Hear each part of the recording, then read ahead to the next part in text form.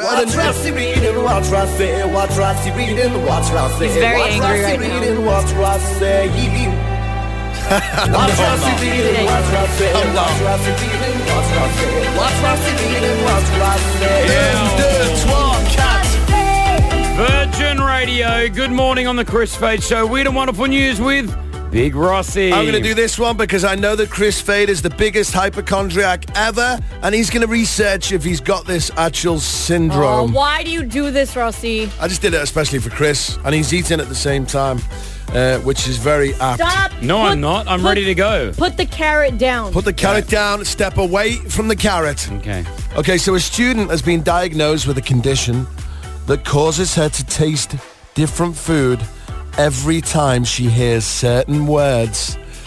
She tastes carrots when she hears the name Rory, and she tastes stuffing, you know, that you put on a roast dinner. That's every time somebody says impossible. I have not had stuffing for so long. I just realised. Do you have that? Do you? Yeah. She's 22. She's from the UK, and she's got this syndrome called lexical gustatory synesthesia.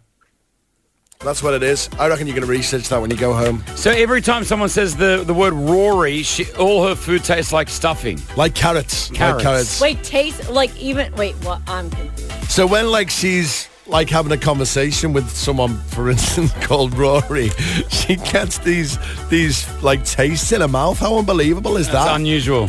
It is. You know, other foods that she can taste when she hears certain words: marshmallows, apples, and custard. I'd like this disease. I don't think this is bad. This is a good thing. It's like you're just walking down the street and you want to and you want to taste carrot. You just go to yourself, Rory. Nice. I'm salivating. Her sister's called Ella, so she tastes jelly beans when she hears Ella. It's not bad. It's bizarre. Interesting. What a weird. That's definitely some psychosis going on in that mind. So you'd have to go see a psychologist, I'm guessing, to go get that tapped out. Probably. You know, talking about taste and stuff like that. You know, if you eat a lot of spicy food, you can lose your taste. Really? Last week I ate a curry and I was listening to a lot of Michael Bolton. Lost my taste. Michael Bolton. Someone's getting rid of my comedy drum. It's awkward when you don't. Just leave it. That's all I could get related to taste jokes. Forget it.